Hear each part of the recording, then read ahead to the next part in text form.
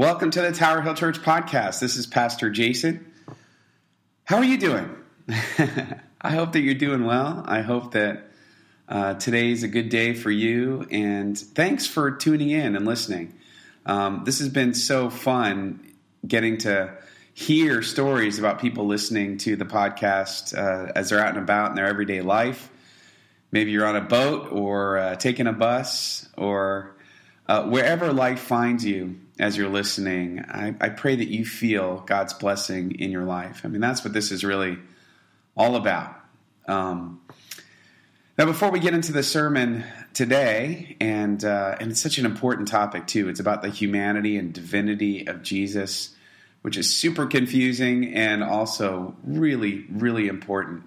But before we get into that, I do want to let all the listeners know about a really cool opportunity coming up that I'm very excited about. And as you know, over the last couple of months, we've been talking a lot about how do people find their next steps of faith? How do they jump forward in their faith? And so I'm actually doing a live free webinar on Thursday night, March 9th at 7 o'clock to talk about how you can find your next steps. The idea is in the different areas of your life, your work, your play, your relational, physical, and spiritual life, how you can cultivate your God-inspired dreams and create an actionable plan to help you achieve your goals and track your progress. And again, this webinar is totally free. And if you are interested in signing up for that, simply send me an email. Jason@towerhillchurch.org. That's Jason@towerhillchurch.org. And you can sign up for the webinar, Finding Your Next Steps. So now, without further ado, let's get into part 3 of Credo, I Believe. So we're in our sermon series that's looking at each part of the Apostles' Creed. It's called Credo, which means I believe. And it's really designed to help us understand, why does the creed matter and why does it matter to us in our everyday life? And as we go on to the creed, we've been talking about it in terms of, like, we're using this analogy of pole vaulting, of course. Makes perfect sense. The idea is that if life is like pole vaulting, what a pole vaulter has to do is to hit something called a strike plate in order to execute the jump. And so if the strike plate of life is faith in Jesus Christ, because we think that's going to help us execute the jump of life into eternal life, then the Apostles' Creed is the technique that we use. It's the placement of our hands. It's the course of our feet in making sure that we hit the plate correctly. That's what the people who wrote the creed cared about, to make sure that we were getting it right according to the faith that we learn that Scripture testifies to. And today we are talking about Jesus Christ, who was conceived by the Holy Spirit and born of the Virgin Mary. Boy, a lot of ink has been spilled over this one in the last couple thousand years. And as we know, the creed was written in response to all sorts of different things that were going on in the 2nd century. The first was Marcion. We talked about Marcion, that Marcion thought that the God of the Old Testament was different than the God of the New Testament, and so he got rid of the whole Old Testament, and any gospel, Matthew, Mark, Luke, John, any gospel that talked about Jesus being the fulfillment of the Old Testament, he got rid of those. So he was left with Luke and some of the letters of Paul. And the other churches are like, no, that's not right. And so the creed addresses the way that the church had practiced faith since the beginning. And then, of course, last week we talked about there were a lot of Gnostic things that they were trying to talk against in the creed. Gnosticism, early Christian Gnosticism, which was very complicated and convoluted, had thrown people off of the strike plate, if you will. And so they're trying to course correct. But really what it was all about, and the reason why the creed, Apostles' Creed, so much of it is about Jesus, is because it was just simply trying to address, in what way is Jesus human, and in what way is he divine? And why does it matter? I think this is totally relevant for our lives now, because I hear about this all the time. Well, Jesus, I don't think he was God, but he was a really good person, and he taught about God, and he died tragically on the cross, and He was a great teacher. He taught us a lot of things, like which sort of holds up for a while, but then the fact that Jesus said he was God makes him not a great teacher if he's not telling the truth. Because then he's lying, or he's crazy. Either way, it's not good. The people who say that, he was God, but he wasn't fully human. That's what a lot of the second century stuff was about. He's not fully human. He was only pretending to be human because he was God, see? So God can't suffer. And so why does it matter for our life? We're going to talk about that today. So the first is, how can Jesus have two different natures? How could it be both divine and human at the same time? I want to offer you a way of thinking about this that I think you can absolutely relate to. And that is, you are still you, no matter what situation of life that you're in. But you might be called upon to be a different you at different times. Here's what I mean. So I'm a pastor. And clearly, you know this. And my journey to becoming a pastor was first that I felt a sense of call by God. And you could just ask my wife about this one. I was running and screaming from being a pastor. God's like, no, sorry. You're a pastor, dude. He didn't say it like that, but you know what I mean?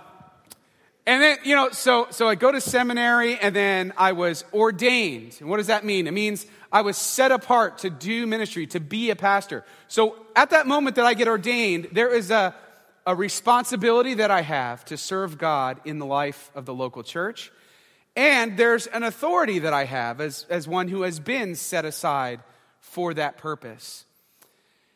The thing about a pastor is you never take off the pastor hat because it's now a part of who you are. But there's a whole side of me that not everyone gets to see. I'm a husband, I'm a father, an occasional baseball coach. I do different things in my life. So let's say I'm going to the local Trader Joe's, which of course we know the Holy Spirit's there. So say I'm going to my local Trader Joe's, and I'm doing my work as a husband and a father. Maybe Karen texts me a list of things I need to pick up. And I go there, and I pick them up, and I go to the register, and she's like, that'll be $15. I'm like, what? It's chapstick. No, $15. So I hand her a 20, and she hands me back a 10. And I think to myself, yeah. I'm just being honest. My gut level response would be, yes, they've been ripping me off for years anyway. They charge. Right? You start doing the funny math in your head about how it matters. This is only hypothetical. So they give me back a 10. And so in that moment, I am compelled to do the right thing. Here's why. Because I think to myself, if she finds out that I'm a pastor,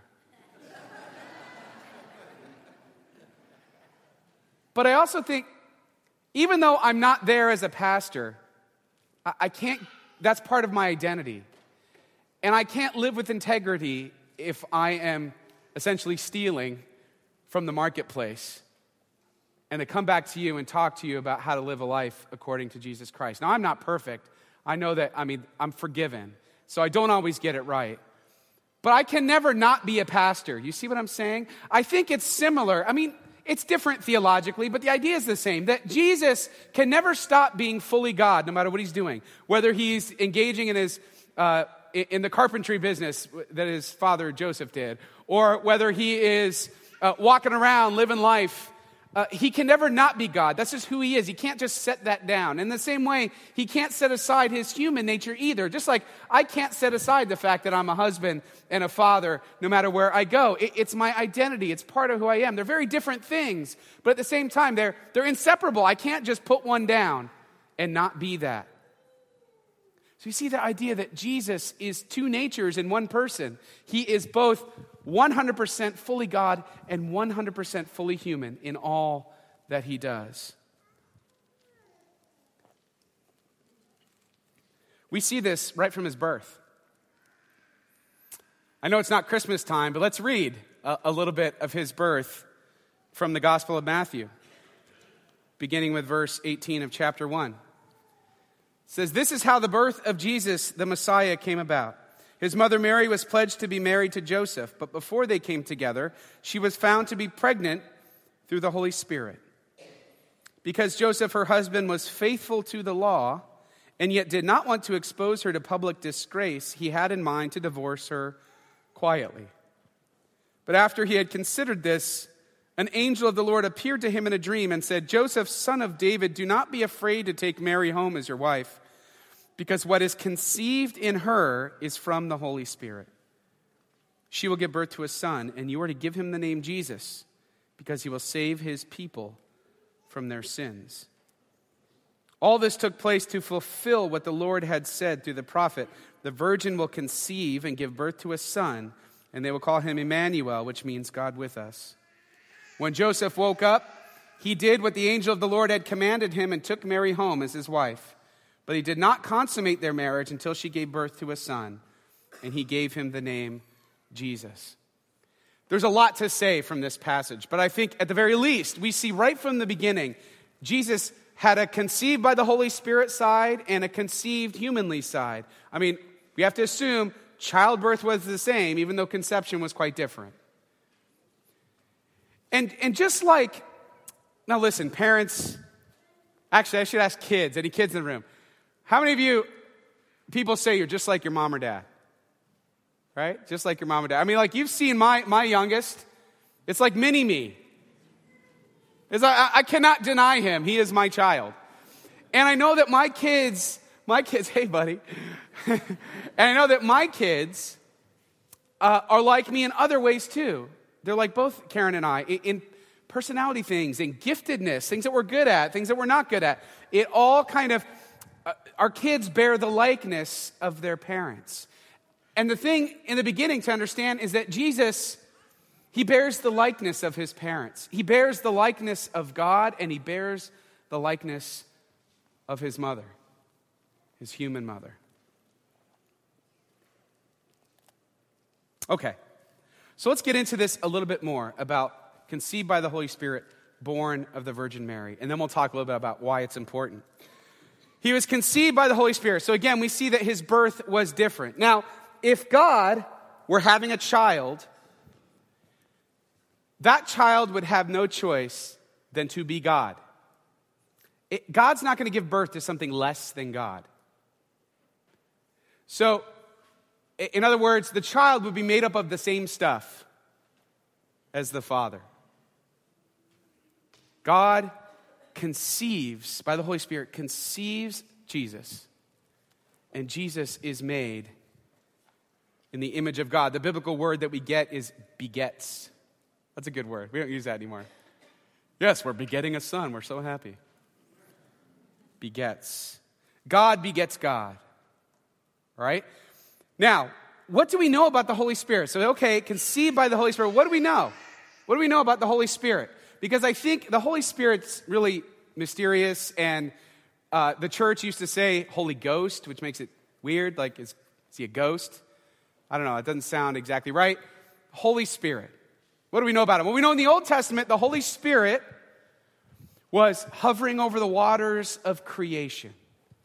That time when God spoke into the world and creation happened, the Holy Spirit was there. That all of life itself was being conceived through the Holy Spirit, if you will. And the Old Testament talks about the Spirit of God in this really great Hebrew word, ruach. And that's a fun word to say, because you get the little thing going on. So let's all say that together, just because it's fun. Ruach. You gotta do the at the end. Yeah, good. Kleenex. Anyway. Wind or breath in the Old Testament. And this ruach, this Spirit of God who hovered over the waters of creation. We also see at the moment of the burning bush. This is the same Spirit of God that we see in the spirit of prophecy with prophets like Ezekiel and all the Old Testament prophets, that the Spirit would help them to speak God's will to the people. We also saw the Holy Spirit descending upon kings when they would get anointed for his service. And the Holy Spirit was always connected with the Messiah. Now we go to the New Testament. The New Testament, interestingly, that word pneuma also means wind or breath, the breath of God. Now, here's why this is important. Do you remember how in the stories of Genesis, how human beings came to life? God breathed into them. The idea is that this Spirit of God is the author of life itself. God breathed. And later we see Jesus say he breathed on them. He breathed in his disciples. We see the same God at work through him. But we see in the New Testament then, the Holy Spirit conceived and dwelled in Jesus during his life. That he revealed Jesus' identity at his baptism. That's really important. And that Jesus promises his Holy Spirit to his followers. And on the day of Pentecost, the Holy Spirit's poured out and dwells in all the believers. The Holy Spirit is present in the recreation of the world through Jesus Christ. Now, just sit on that idea for a minute. That the Holy Spirit, who's breathing life into creation in the beginning, and then everything is broken by sin, of course the Holy Spirit will conceive in Jesus Christ, because Jesus is the one who brings a new creation. Everything is made new. And so, of course, the Holy Spirit's involved. The Holy Spirit was involved the first time. The author of life itself. Now, it doesn't just stop there. Otherwise, we get this kind of mystery God, wind, breath thing. But the Holy Spirit's also personal. We see in the New Testament elsewhere where the Holy Spirit bears witness, cries, leads, makes intercessions, can be grieved, teaches, guides, speaks. The Holy Spirit is a person just as much as God the Father and God the Son, God the Holy Spirit. Now here's the thing. I hear a lot of people say stuff in the name of the Holy Spirit, and it really makes me nervous whenever they do that. People say things like, I was praying and I felt like the Spirit told me, or they tell you something for you, like, I was praying for you, and the Spirit is saying it told me to tell you, you got to adjust your life according. I don't know, that makes me really nervous, man. You better be sure that you're hearing from the Spirit. Because the Holy Spirit isn't just giving out all this random information. The Holy Spirit's whole job, the task of the Holy Spirit, no matter what it is to reveal the Son, to reveal Jesus Christ. If you look all throughout the New Testament where the Holy Spirit is, the whole purpose of the Holy Spirit is to reveal the identity of Jesus. Think about this. In Jesus' baptism, the Holy Spirit reveals his identity. In every miracle that ever was, in the resurrection, the whole point is to reveal Jesus for who he is so that we can put our faith in him. All the spiritual gifts are all for the purpose of revealing Jesus. It's like, back to my grocery store analogy, my Trader Joe's. If the Holy Spirit had been with me, standing next to me, I'm not saying the Holy Spirit wasn't with me, just go with the illustration. If the Holy Spirit were with me, and then, I said, no, you gave me the wrong change back. The Holy Spirit would be like, to the cashier, be like, it's because he's a pastor. Right?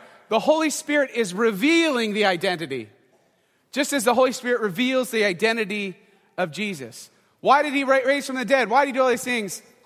Hey, world, because he's Jesus. He's the Son of God. You should put your faith in him. That's the purpose of the Holy Spirit. So, why two natures in one person? This is what it comes down to. It comes down to sin. There's this great quote from one of our Christian fathers of the 11th century, St. Anselm. He says, since only God can satisfy the penalty of sin, only God can forgive sins, and only a human ought to, then it is necessary for a God-human to do it. That's why he had to be two natures. God doesn't owe himself the penalty of sin, but only God has the power to forgive it. He needed to be both. Jesus needed to be both. So first, he is God. We see in Hebrews 1:3 that he's a chip off the old block, if you will. The Son is the radiance of God's glory and the exact representation of his being, sustaining all things by his powerful word. But he's also born of the Virgin Mary. He is fully human. He is not tainted by sin. The virgin birth is both about purity and paternity. He wasn't born in the normal way. He isn't broken by sin. And there's no doubt who the dad is. It is conceived by the Holy Spirit. He's also born under the law, which means he was obedient to the law. That's something only a human has to be. And he experienced the human condition, joy, pain, suffering, and death. And so Hebrews also says in chapter 2, verse 14, since the children have flesh and blood, he too shared in their humanity, so that by his death he might break the power of him who holds the power of death, that is the devil. For this reason, he had to be made like them, fully human in every way, in order that he might become a merciful and faithful high priest in service to God, and that he might make atonement for the sins of the people. He had to be both. Again, since only God can satisfy the penalty of sin, and only a human ought to, then it is necessary for a God-human to do it. So why does it matter that you get this right? What's at stake for understanding the real nature of Jesus? I actually think it's the entire gospel itself. I think absolutely everything is at stake. Because here's the thing, if you don't affirm both, you will miss the strike plate. Because that God won't be big enough to handle the weight of your life.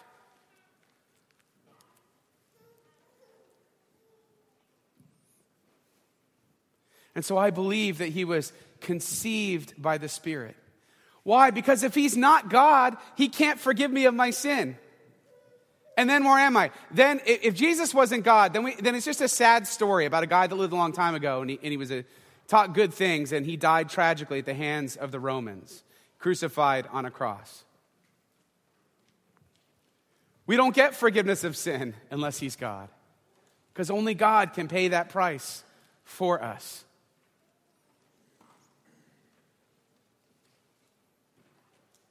But also, unless we affirm that he's born of the Virgin Mary, that he's human as well,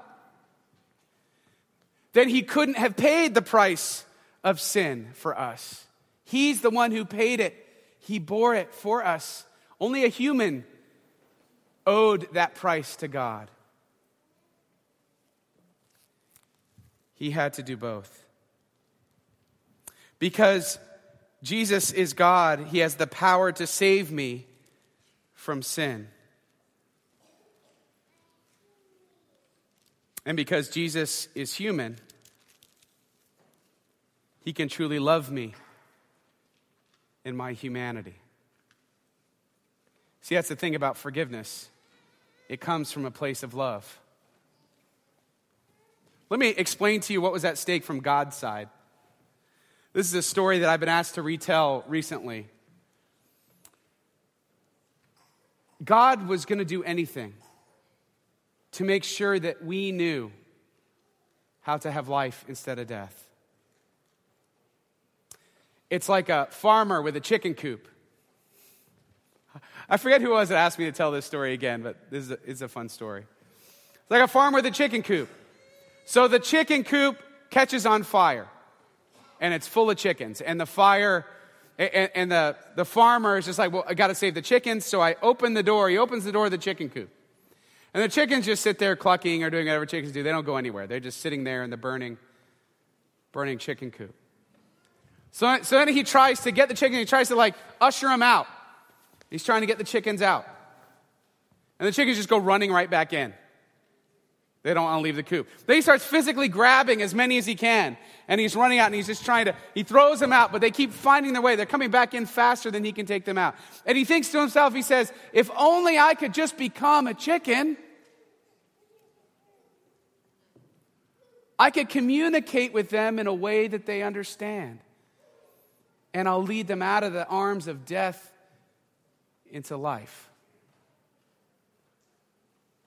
I'm not calling you a chicken. But see, what Jesus did was Almighty God became one of us so that he could communicate with us and lead us to life. So I believe everything's at stake in acknowledging that Jesus is human and divine. And so I want to close together with saying the part of the creed that we've learned so far. You could go ahead. I think it's a couple slides ahead. Let's say this together. I believe in God, the Father Almighty, creator of heaven and earth, and in Jesus Christ, his only Son, our Lord, who is conceived by the Holy Spirit and born of the Virgin Mary.